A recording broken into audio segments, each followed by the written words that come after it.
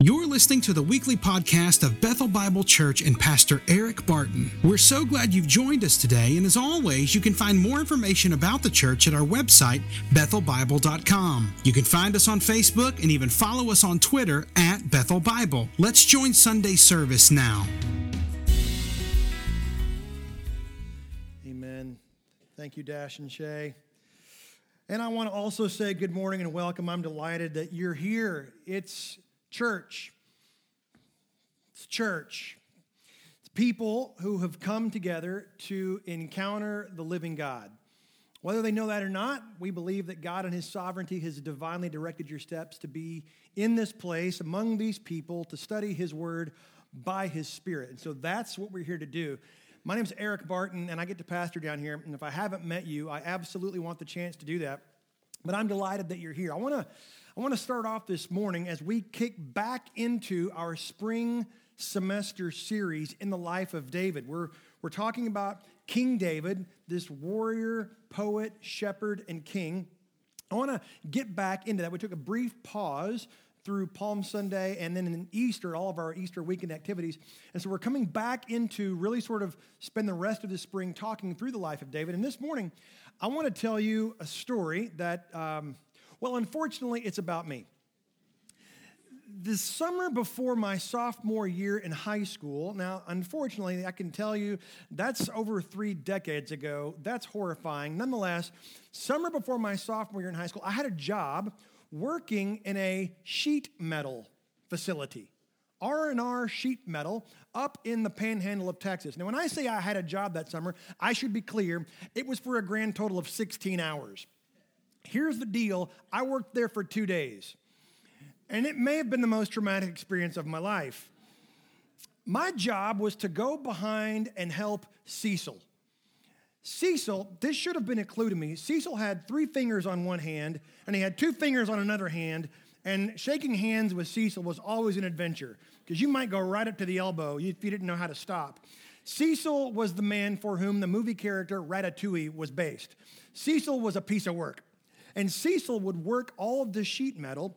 He would feed it into the shear, and this enormous machine that was comprised of hydraulics and gears would crunch down, and it would shear off massive sheets of metal as if it was a paper cutter. It was unbelievable. And my job was to go behind Cecil, pick up the scrap, and go throw it in the scrap pile and come back and come to get more. Well, it took about a day and a half before Cecil recognized, hey, this kid's got potential. He can probably do this by himself.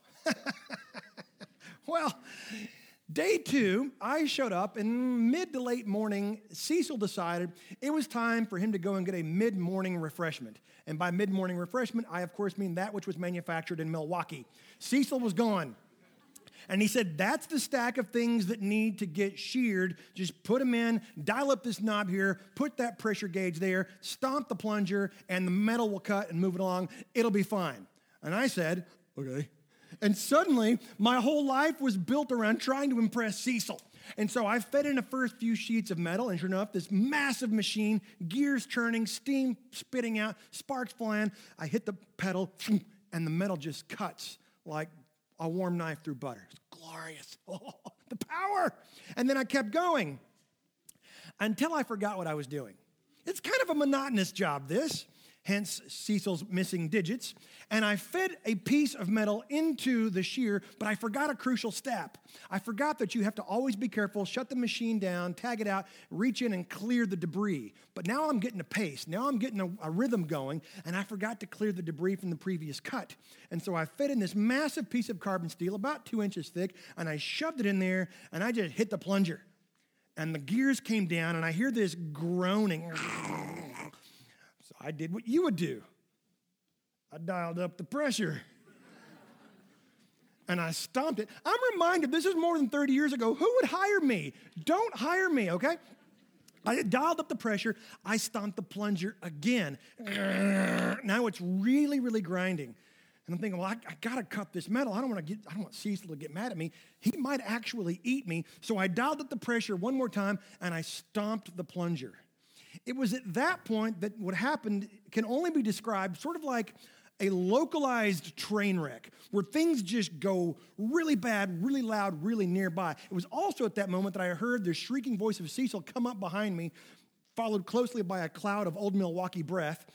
And he was screaming at me, and this thing it imploded. All of the gears, all of the hydraulics, all of the power this machine was designed to do was now turned in on itself, and it destroyed itself. It's my last day in the sheet metal business. I left that, but it's always stuck with me. All of that power turned in on itself, what damage and destruction it can cause. This is dysfunction. Webster's dictionary describes dysfunction as impaired or abnormal functioning. Second definition, it says an abnormal or unhealthy interpersonal behavior or interaction within a group or family. There was a localized train wreck. All of those parts that had been engineered to work together were causing one another damage, do you see? And so I'll define dysfunction thus. Dysfunction is when something functions in a way other than the way it was intended. And so all the parts work against one another, and it brings about destruction. This morning in our Bibles, in our text, we're going to hear the story of a localized train wreck of dysfunction in our Bibles. This morning, hopefully, we're going to see our big idea for the morning, and it goes like this. There is sin, but there is a Savior. Creatively, I ripped it right out of our assurance of the gospel. Because in such a story, such a long, sweeping narrative of dysfunction, we have to have hope. There is sin, but there is a Savior. So if you've got your Bibles, I'm going to invite you to turn with me to 2 Samuel chapter 15. 2 Samuel chapter 15. While you're turning there, I will remind you that we have been this entire spring half of 2018 walking through studying the life of David. And all of these narratives, all of these stories, how they are preparing us for and pointing us to the coming of Christ, the Messiah. Jesus is the Messiah, the promised one of the Old Testament. All of these narratives, all of these stories are not about us. And if you read the Bible that way, as if it's just a collection of morals and fables and stories and principles, you'll totally miss the point. These stories of the Old Testament are telling us what Messiah will accomplish, and now we know that he has come. In fact, Jesus, after his resurrection, we celebrated Easter last week, after Easter Sunday morning, is walking along a road to Emmaus, and he encounters two distraught, discouraged disciples, and he says, "What are y'all talking about?" And they say, "Don't you know? He's dead." And Jesus says, "Oh, you don't understand. You've been reading the Bible incorrectly. Let me help." Luke 24, verse 27 says, "Beginning with Moses and all the prophets, he interpreted to them in all the scriptures the things concerning himself." Jesus explains, "I am the only one for whom it can actually be said, it's all about me," because he's right. And so that brings us now at long last to 2 Samuel chapter 15. I'll begin reading in verse 1. 2 Samuel 15, verse 1 says, "After this, Absalom got himself a chariot and horses and 50 men to run before him." Well, that's a mouthful. After this. To understand what's happening with Absalom and who Absalom is, we got to do a little bit of a rewind, a little bit of a backstory, a little bit of some context. So if you'll allow me, here's what I'd like to do. Just bring us up to speed and review ever so briefly. Now, all of God's word is inspired. It is all profitable. All of it is. But in the interest of time, we're just going to narratively summarize chapters 12 and 13 and 14. So are you ready? 10 and 2, airbag is about to deploy. Here we go. In 2 Samuel chapter 12, King David is confronted by the prophet Nathan, and it is found out that he has had an affair with Bathsheba and put Bathsheba's husband Uriah to death. He is called out, and God says, "The sword will never depart from your house. You will have trauma and turmoil all the rest of your days."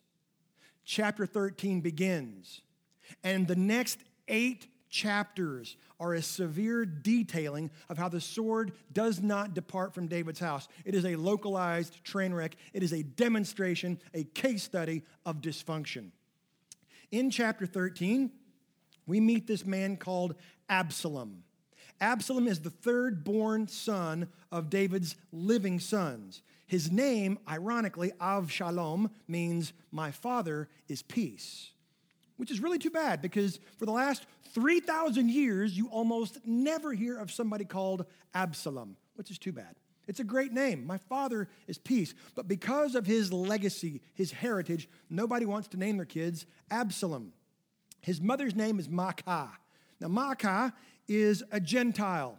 Her daddy is the king of Geshur, which is in modern-day Syria. So she's a foreign princess who marries David.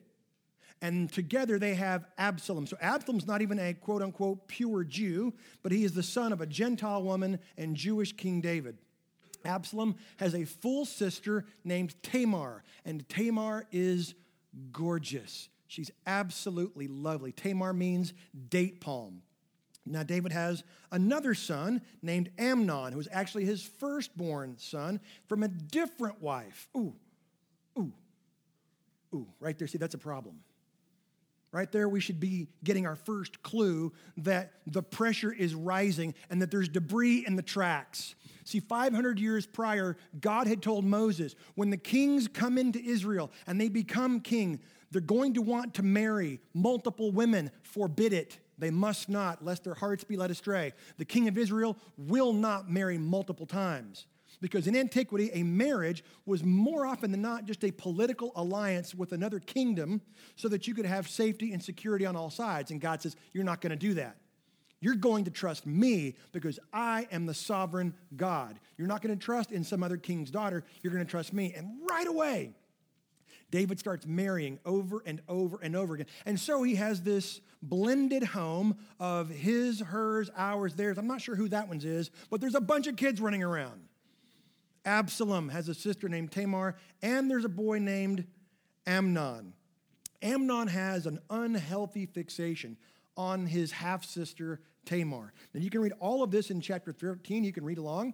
Amnon has such an unhealthy fixation that he actually makes himself sick wanting her. And the text is very brief, very succinct, very crude. He throws a tantrum because he knows that there's no way he can do anything to her.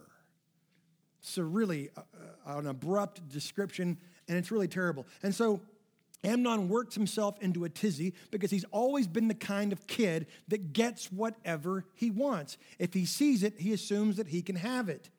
And so he throws such a tantrum that he makes himself sick. And he has a cousin named Jonadab. And Jonadab comes to him and says, "Oh, son of the king," calls him by his title. "You're the firstborn male in the house of David. You are the prince. You are in line to be the king. Why are you so upset? You can have whatever you want." And Amnon tells Jonadab that he desperately wants Tamar. Jonadab says, "Not to worry. Here's what you do." And he concocts and devises a scheme and a plan which Amnon acts upon. He continues to pretend to be sick so that his father David comes to see Amnon. When David comes to see Amnon, he says, "What is it that you need? What is it that you want?" And Amnon says, "Oh, let's see. I can't. Here's what I need. I need my half-sister to come and cook, and I need to be able to watch her cook, and I need to know that she's the one that prepared it, and I need her to feed me." To which David should go, "That's creepy." But he doesn't. He says, "Whatever you want, you can have." He's an enabling father, and he blesses it, and he commands Tamar, "Go to your brother, cook for him, and feed him." This is weird. Tamar dutifully obeys. She goes in, and immediately she gets to work, she starts cooking. She makes all these different cakes and all this different food, and she offers it to him, and he says, I still can't eat. I'm just not feeling it. You know what? Send all these other people out of the room. Everyone else has to leave, just you and me. And I need you to bring the food to me and serve it to me in my bedchamber. And she does. And sure enough, as soon as she comes to feed him, from her hand, the food that she has prepared, he grabs her by both wrists. And now the terror registers. And she shrieks out, "Do not do this, my brother, lest you be like one of the godless wretches outside of Israel." Rape is one thing. Incest is something that does not ever happen in our country. It is a godless, wretched thing. Do not do this. But he will not listen. And he is stronger, the text says, and so he forces himself upon her. It's a lurid text.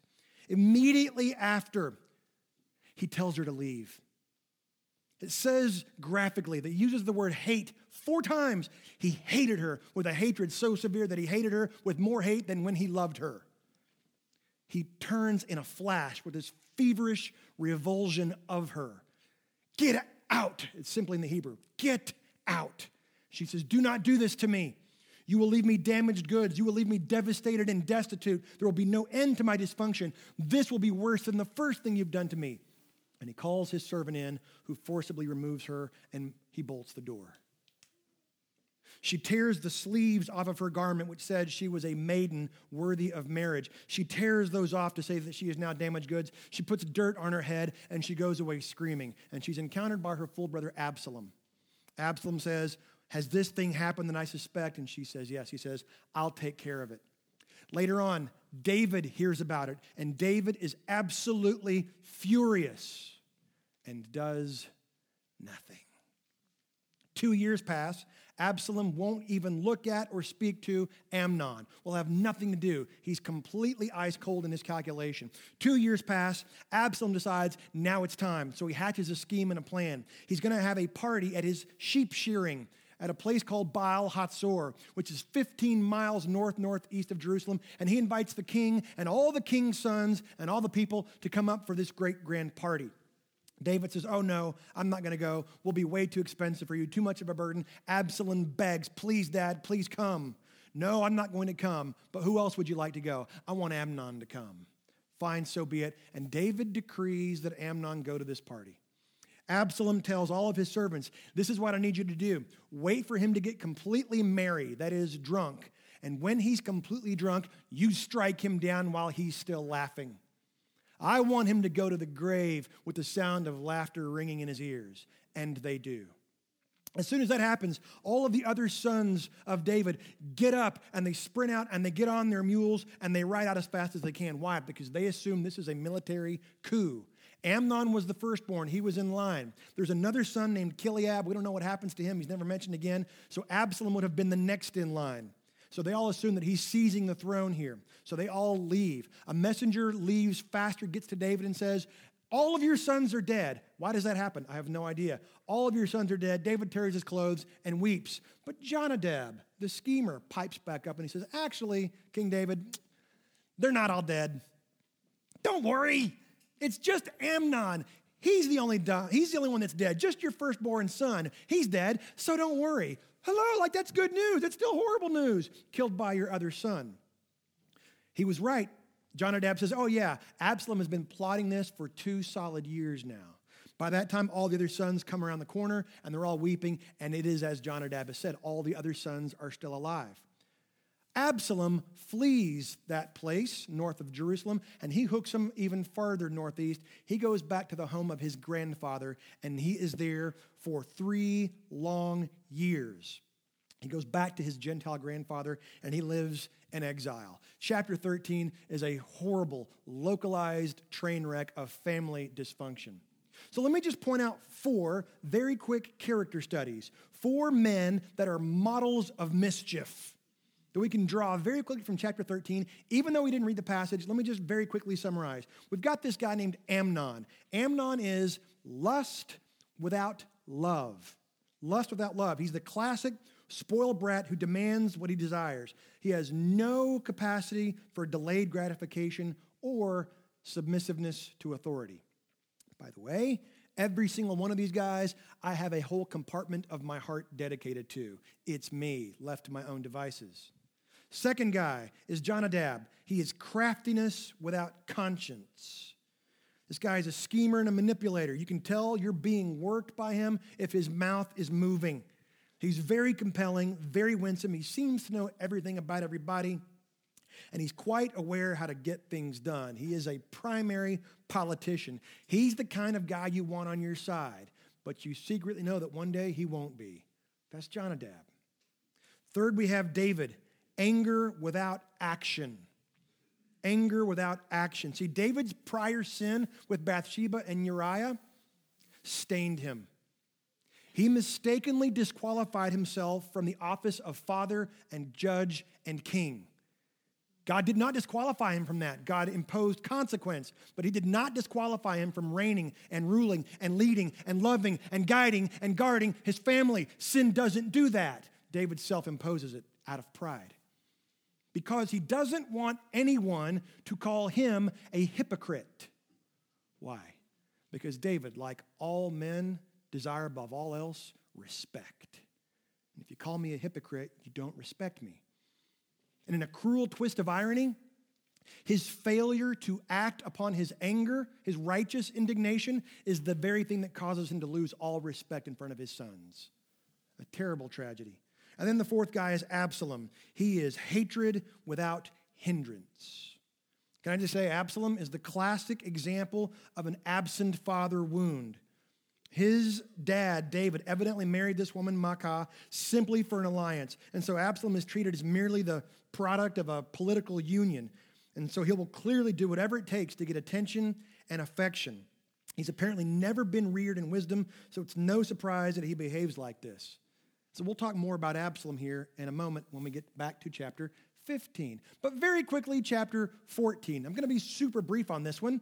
I call chapter 14 the widow's tale. I'm going to be brief because, candidly, it's a brutal chapter that I don't understand. I'm not even sure why it's in the Bible, okay? It's super confusing. Essentially, David has a general named Joab. Joab is the commander of all the armies of Israel, and he recognizes that Israel is in peril because the heir to the throne is in exile in modern-day Syria. This is not good. David is 61 years old by this time, and Joab is afraid that there's not going to be a successor to the throne, and the nation will descend into chaos. So he remembers that David had been convicted of his sin when Nathan the prophet told a story. Joab knows that David's weakness is, well, that he's a good man that is swayed by a story. And so Joab goes to the south of Israel, to a place called Tekoa, 10 miles south of Jerusalem, finds a widow woman who's very wise, and brings her up and has her tell David a story. This widow woman says, "David, may I speak?" He says, "Yes." She says, "I'm a widow. I have no husband, and I have only 2 sons." And they were working in a field together, and believe it or not, these 2 boys got in a fight. I know it's hard to imagine 2 brothers getting in a fight, but it happened. They got in a fight, and it got out of hand. No one was there to restrain them. One killed the other, and now I have no husband, and I only have 1 son. And the rest of my extended family wants to kill the offending brother. And so I'm afraid for his life. It was an accident. It shouldn't have happened, but now my tribe wants to kill him. But the reason they want to is because they want to stomp out my dead husband's line in Israel. They want to take all of my stuff and leave me ruined. Give me justice. Defend me, O king. And David says, I got this. Let me think on it. You go home. And if anyone messes with you, you bring him to me and I'll deal with it. She says, not good enough, O king. To which he said, I'm sorry, what? She said, no, I need you to swear by God. And he says, as you say, not one hair will be harmed on his head or on yours. You have my word. And then she says, that's great. Can I say one more thing? He says, sure. She says, you're a hypocrite. Yeah, Yahtzee. The very thing he didn't want to be called, this widow from Tekoa just calls him, you're a hypocrite. You have allowed your 2 sons. One killed the other. And the nation is in peril because of your inaction. You must do something. Now, this is a weird chapter because the stories aren't actually parallel. Nathan's story was from God. This one's from Joab. So it's a really weird, more manipulation. It's a scheme, but it works. David says, hey, lady, this is from Joab, isn't it? You didn't come up with this yourself. Joab put you up to this. And she says, yeah, I sure did. And he says, fine, it works. He says, Joab, go and get the young man, not my son. Go and get the young man from Geshur and bring him back. Joab does, gets him and brings him back. But David says, I know he's been gone 3 years, but do not let him see me. I don't want to see him for 2 years, living in the same house, essentially the same area, but does not give him any sort of audience, refuses to be seen with him. And so finally, Absalom has had enough. He demands attention. Now the text tells us something very interesting. Chapter 14, verses 25 to 27 tell us that Absalom is absolutely gorgeous. He's stunning. It says literally, from the top of his head to the sole of his foot, there are no defects on him. He's beautiful. Now, many of you probably secretly feel that way about yourself. Let me just let you off the hook. The lights are bright. You don't have to worry about that. You're good. You're not like Absalom, okay? Neither am I. From the top of his head to the bottom of his foot, not a single defect. It says that he's so robust, so handsome. He grows his hair out all year long, and at the end of the year, he cuts his hair and he weighs it because things are slow in Israel. I don't know. He cuts his hair off, and it weighs 20 shekels by the king's measure. That's 3.2 pounds of hair. Whoa! That dude had a mane, okay? Now, the Jewish rabbis wrote about this, and they said, well, the text is telling us something there. All the Jewish commentators say that's because he powdered his hair with gold dust. This dude was a fancy. And so you can just imagine as he gets on his chariot with 50 guys running in front of him and the sun hits him just right and he's got gold in his hair, man, he's brilliant. He looks divine. Well, he can't stand the silent treatment from his dad for these long 2 years, and so he says, I want to see my dad. Dad doesn't return his calls. I want to see my dad. Dad takes his number out of his phone. I'm not going to listen to you.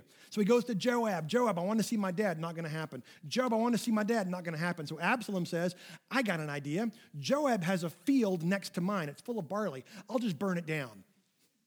And the text is fantastic because the text says that Joab walked up to Absalom and said, why did you burn my field?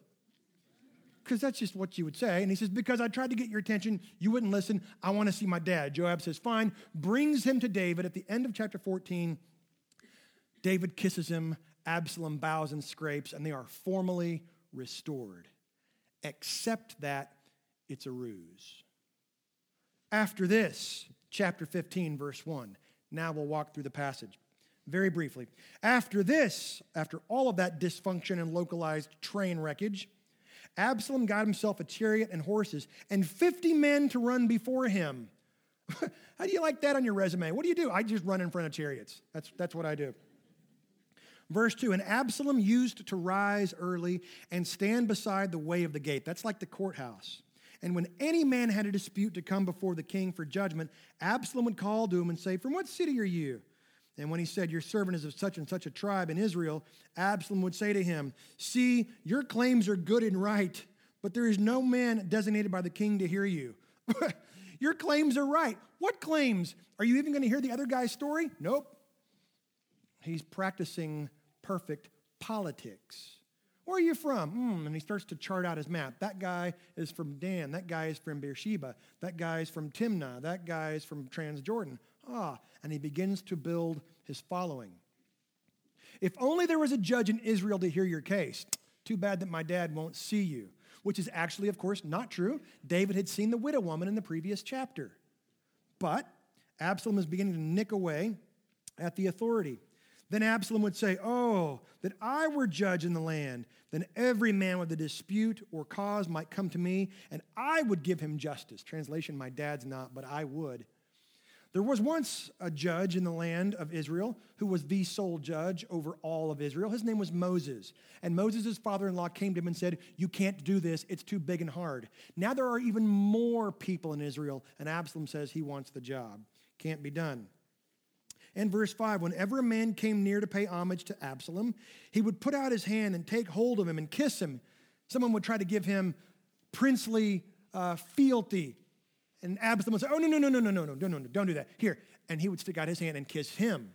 Roll up his sleeves, loosen his tie, smile for the camera, click, click, click, and totally work and say, I'm a man of the people. I'm not like that absent king. I'm one of you.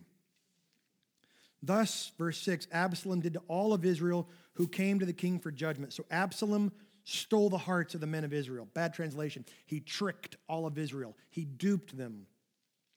Verse 7, at the end of 4 years of this, so Absalom has 3 years in exile, 2 years of silent treatment, 4 years of politicking. Where's David? Just letting it go.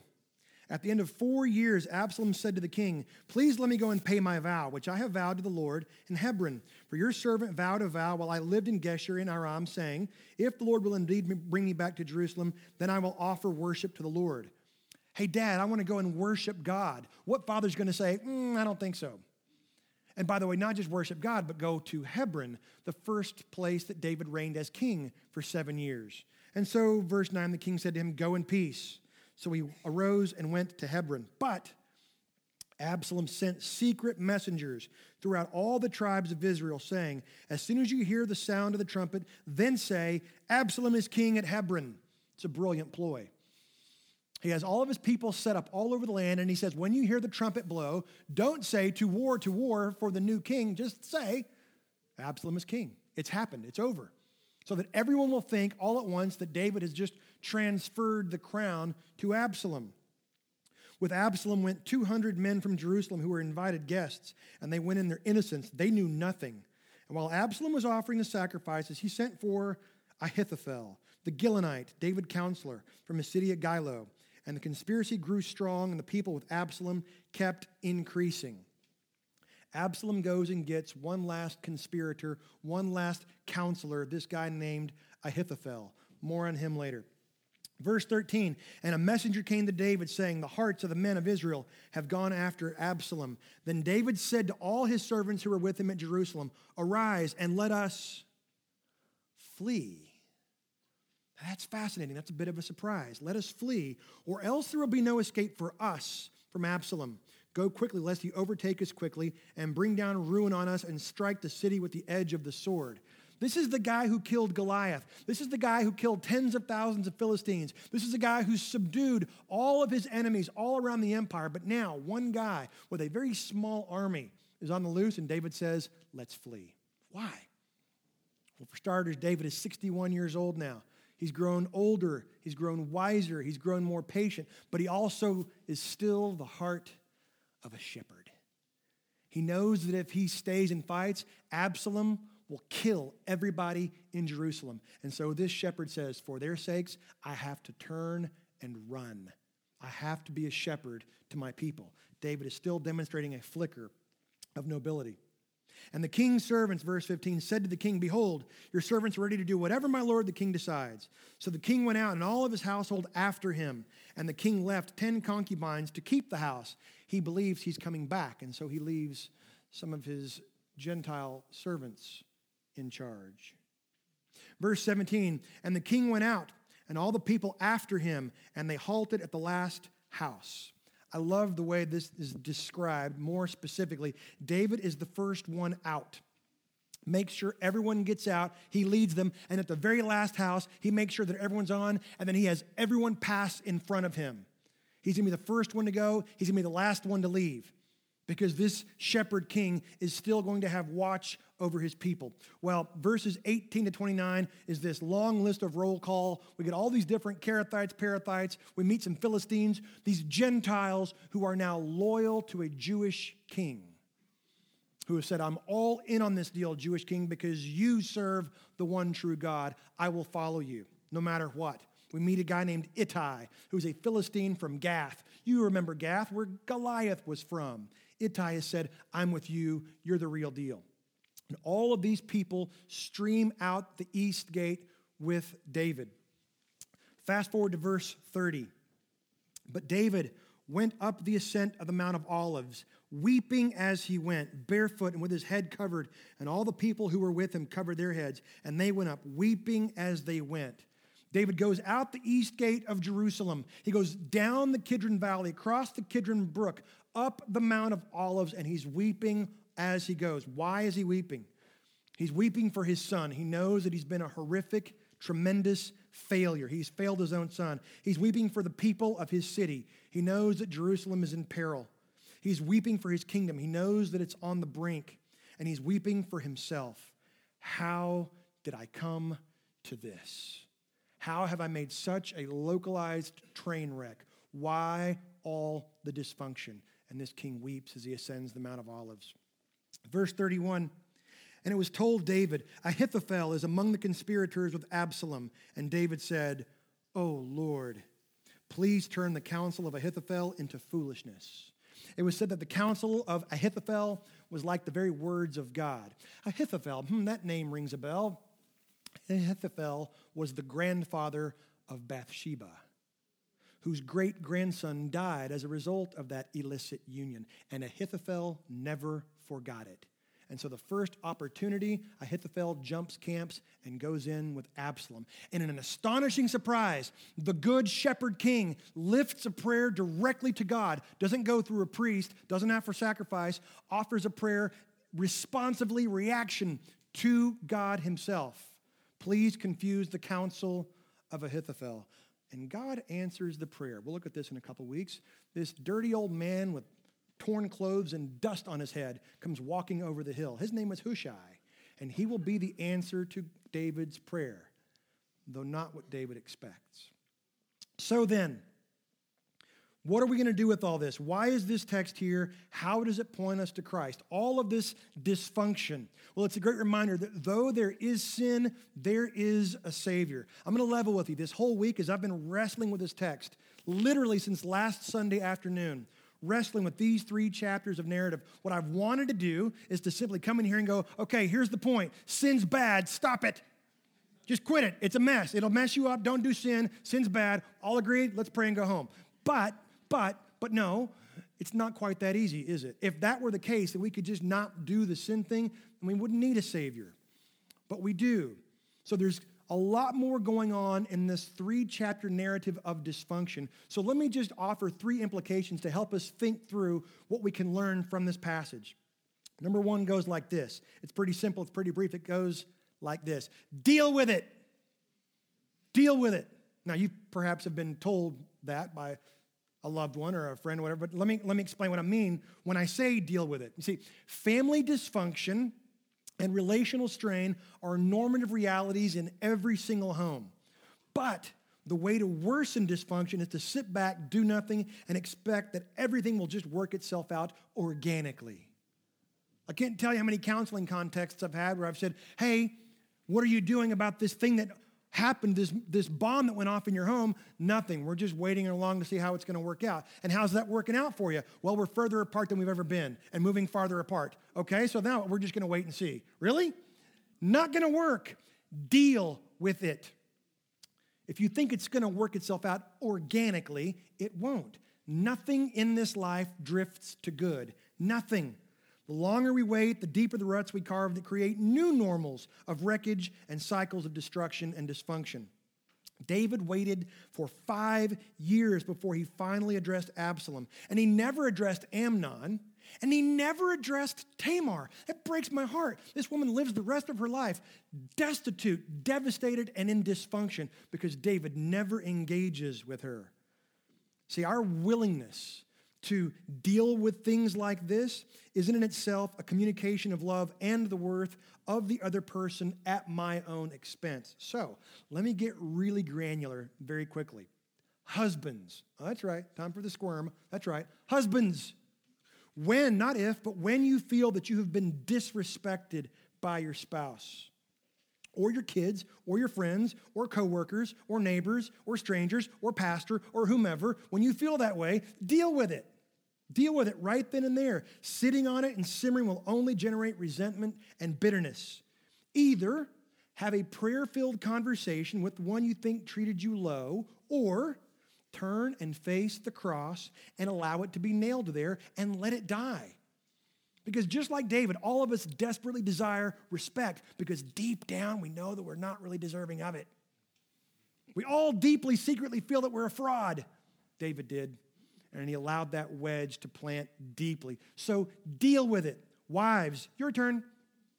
At some point, this might be hard for you to believe, but just take this on faith. At some point, your husband is going to treat you as though you're not the treasure that you are. It may not have happened in your home yet, but it has in mine. So just take that on faith. That sometimes happens. And you're going to begin to feel like you're not as lovely as you feel. Now listen, it's probably because your husband is so bound up in his own insecurity and failure that you'll have a tendency to think that he doesn't find you lovely anymore. But that's not it. So deal with it prayerfully and sweetly. Have the hard conversation. Parents, now this is on you. Sometimes I know it's just easier to let things go and to say something like, well, it'll all work out. Boys will be boys. And to apathetically use the covering of grace to explain things away. But that's lazy. That is a selfish approach that you just don't want to be bothered like David. I'm not talking about leaving the trash can on the street too long. I'm talking about family discord and dysfunction. If our kids are beginning to demonstrate dysfunction to the family and to other groups, we have to deal with it. We owe it to them and to future generations to have those hard conversations now. Otherwise, the wedge and the divide only widens. By the way, this same principle is true in every other relationship, whether it's in friends, whether it's children to parents, whether it's coworkers, yes, even in the church. See, there is sin, but there is a Savior. The Bible says we've been given everything we need for life and godliness and the indwelling of God's Spirit to bring about resolution. Jesus himself said, "Blessed are the peacemakers, for they shall be called sons of God." Even Jesus said to Judas, "What you must do, do quickly. Deal with it." That's number one. Now, even more quickly, number two. Everyone thinks they're the good guy. Everyone thinks they're the good guy. See, all of these characters that we read about in this long, dysfunctional narrative assume that they're doing what they're supposed to be doing because they want to. It's clear that all of them have gotten to this assumption because they are completely devoid of a relationship with God or with His Word. There is this innate sense, this right out of the box sense of self-justification and rightness and entitlement. I'm right because, well, I'm me. Don't you understand? Don't you see? I'm right because I'm me. And the people that I'm with, the group that I represent, we're right because, well, it includes me. And the way that I think and the way that I feel is right because, well, don't you see? It's me. See, most of us come right out of the box with this hard-wiring belief that we are the star of our show, that we're the centerpiece of our grand narrative. I'm the hero in my show. But what the Bible comes along and says is, actually, you're the great villain in your story. What is religion? Religion is simply this, the organizing narrative of your life. That's all it is. It's just the organizing narrative of your life. And most of us come into this world believing that at the center of that narrative, I'm the good guy. I have the white hat. But no, all of us are actually wrong. Here's the biblical reality. Every single one of us is actually the bad guy. Titus 3:3 puts it this way, "For we ourselves were once foolish, disobedient, led astray, slaves to various passions and pleasures, passing our days in malice and envy, hated by others and hating one another." Can I translate that for you? It says this, we ourselves were once Amnons and Absaloms and Davids and Jonadabs and even Tamars. Every single one of us. There is sin. But there is a Savior. Paul continues in Titus 3, verse 4. "But when the goodness and loving kindness of God our Savior appeared, He saved us, not because of works done by us in righteousness, but according to His own mercy by the washing of regeneration and renewal of the Holy Spirit, whom He poured out on us richly through Jesus Christ our Savior, so that, being justified, declared righteous, by His grace, we might become heirs according to the hope of eternal life." See, a crucial part of hearing and receiving the good news is also hearing and receiving the bad news. I'm the bad guy. I am prone to Amnon. I am prone to Absalom. I am prone to Jonadab. I am prone to David. Prone to leave the God I love. Much of the wreckage and the dysfunction in my own family is because I, like the characters of chapter 13, get away from even being sensitive to God's will and God's word. Point number 3. The word of the Lord does not fail ever. Now, I know we know all this, but let me explain. The word of the Lord does not fail ever. Way back now in chapter 12, God tells David, the sword will never depart from your house. And the next 8 chapters are detailing all of that dysfunction. Nathan tells the story of a man who took another man's lamb, killed it, cooked it, served it, and ate it. And David suddenly gets biblically preachy, and he quotes from Leviticus, and he says, there must be a 4-fold repaying by that man. And Nathan says, ooh, that's going to sting. And sure enough, the next 8 chapters, what we're going to learn is that David loses 4 sons. He will lose the child that was born to him in Bathsheba. He will lose Amnon, killed by his other son. Spoiler alert, in a couple chapters, we're going to learn that even Absalom is killed by Joab, the general. And then a little later on, one more rebellion from another son called Adonijah. He is also killed. 1, 2, 3, and 4. Oh, there is forgiveness of sin. But as we already said earlier in the series, the forgiveness and grace does not mean the elimination of consequence. See, God is sovereign. He accomplishes precisely what he wants, precisely on time, through the bad choices of billions of people. That's sovereignty. And so, yes, David's doing all these things, and he should not have done it. And yet God used it to accomplish his word. God's word never fails, ever. Way back in Genesis chapter 50, Joseph tells his brothers, what you intended for evil, God superintended for good. God is sovereign. Peter says the same thing in Acts chapter 3. He tells Israel, you murdered the author of life, which was God's plan. God is sovereign, and we are responsible. There's a mystery and there's a tension, but there is truth, which leads to some very good news. There is sin, but there is a Savior. The kings of Israel, including the good King David, the man after God's own heart, they leave us wanting more.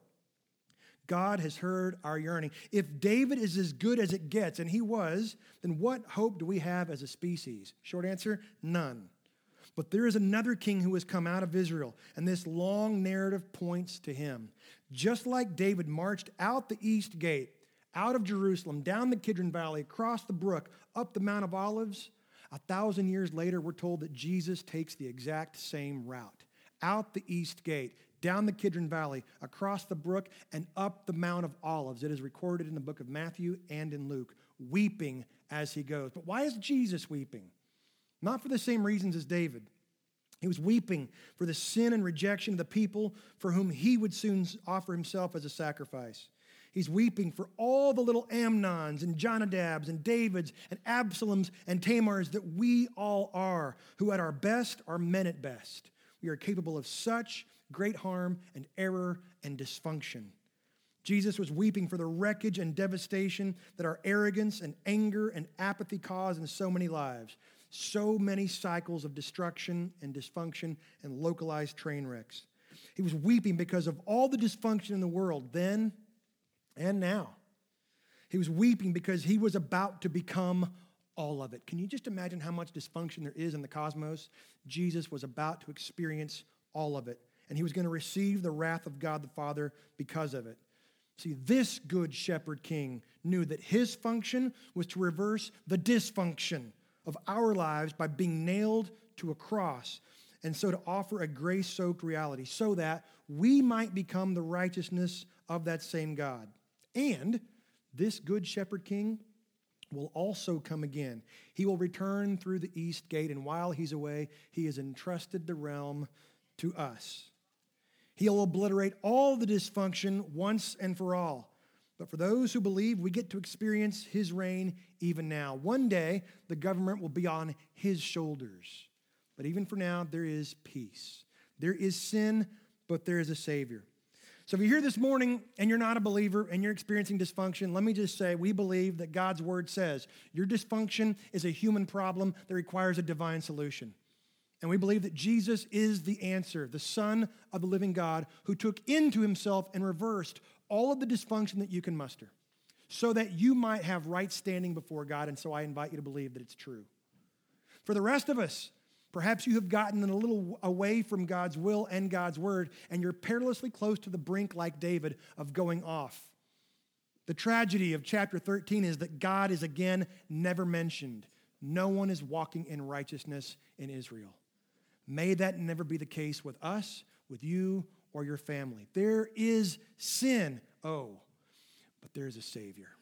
Let's pray together. Father, we do thank you for your word, though it be long and candidly confusing. I thank you for your Spirit to illumine, to add understanding. I pray that every person in this room will have heard a better sermon than the one that was just preached. Oh, please. Father, may you redeem it. Father, I pray that you, by your Spirit, would lead anyone who is not yours into a saving knowledge of your Son, Jesus. For the rest of us, Father, whether we're Amnons or whether we're Tamars, would you redeem and restore, because only you can. Would you, by grace and by joy, lead us back into a proximity and nearness to you, to experience the joy of your word, of your Spirit, and your people. May it be exactly as I have prayed, or even better. God, we love you because you loved us first. We pray all these things in the power of your Spirit and in the name of Jesus. Amen.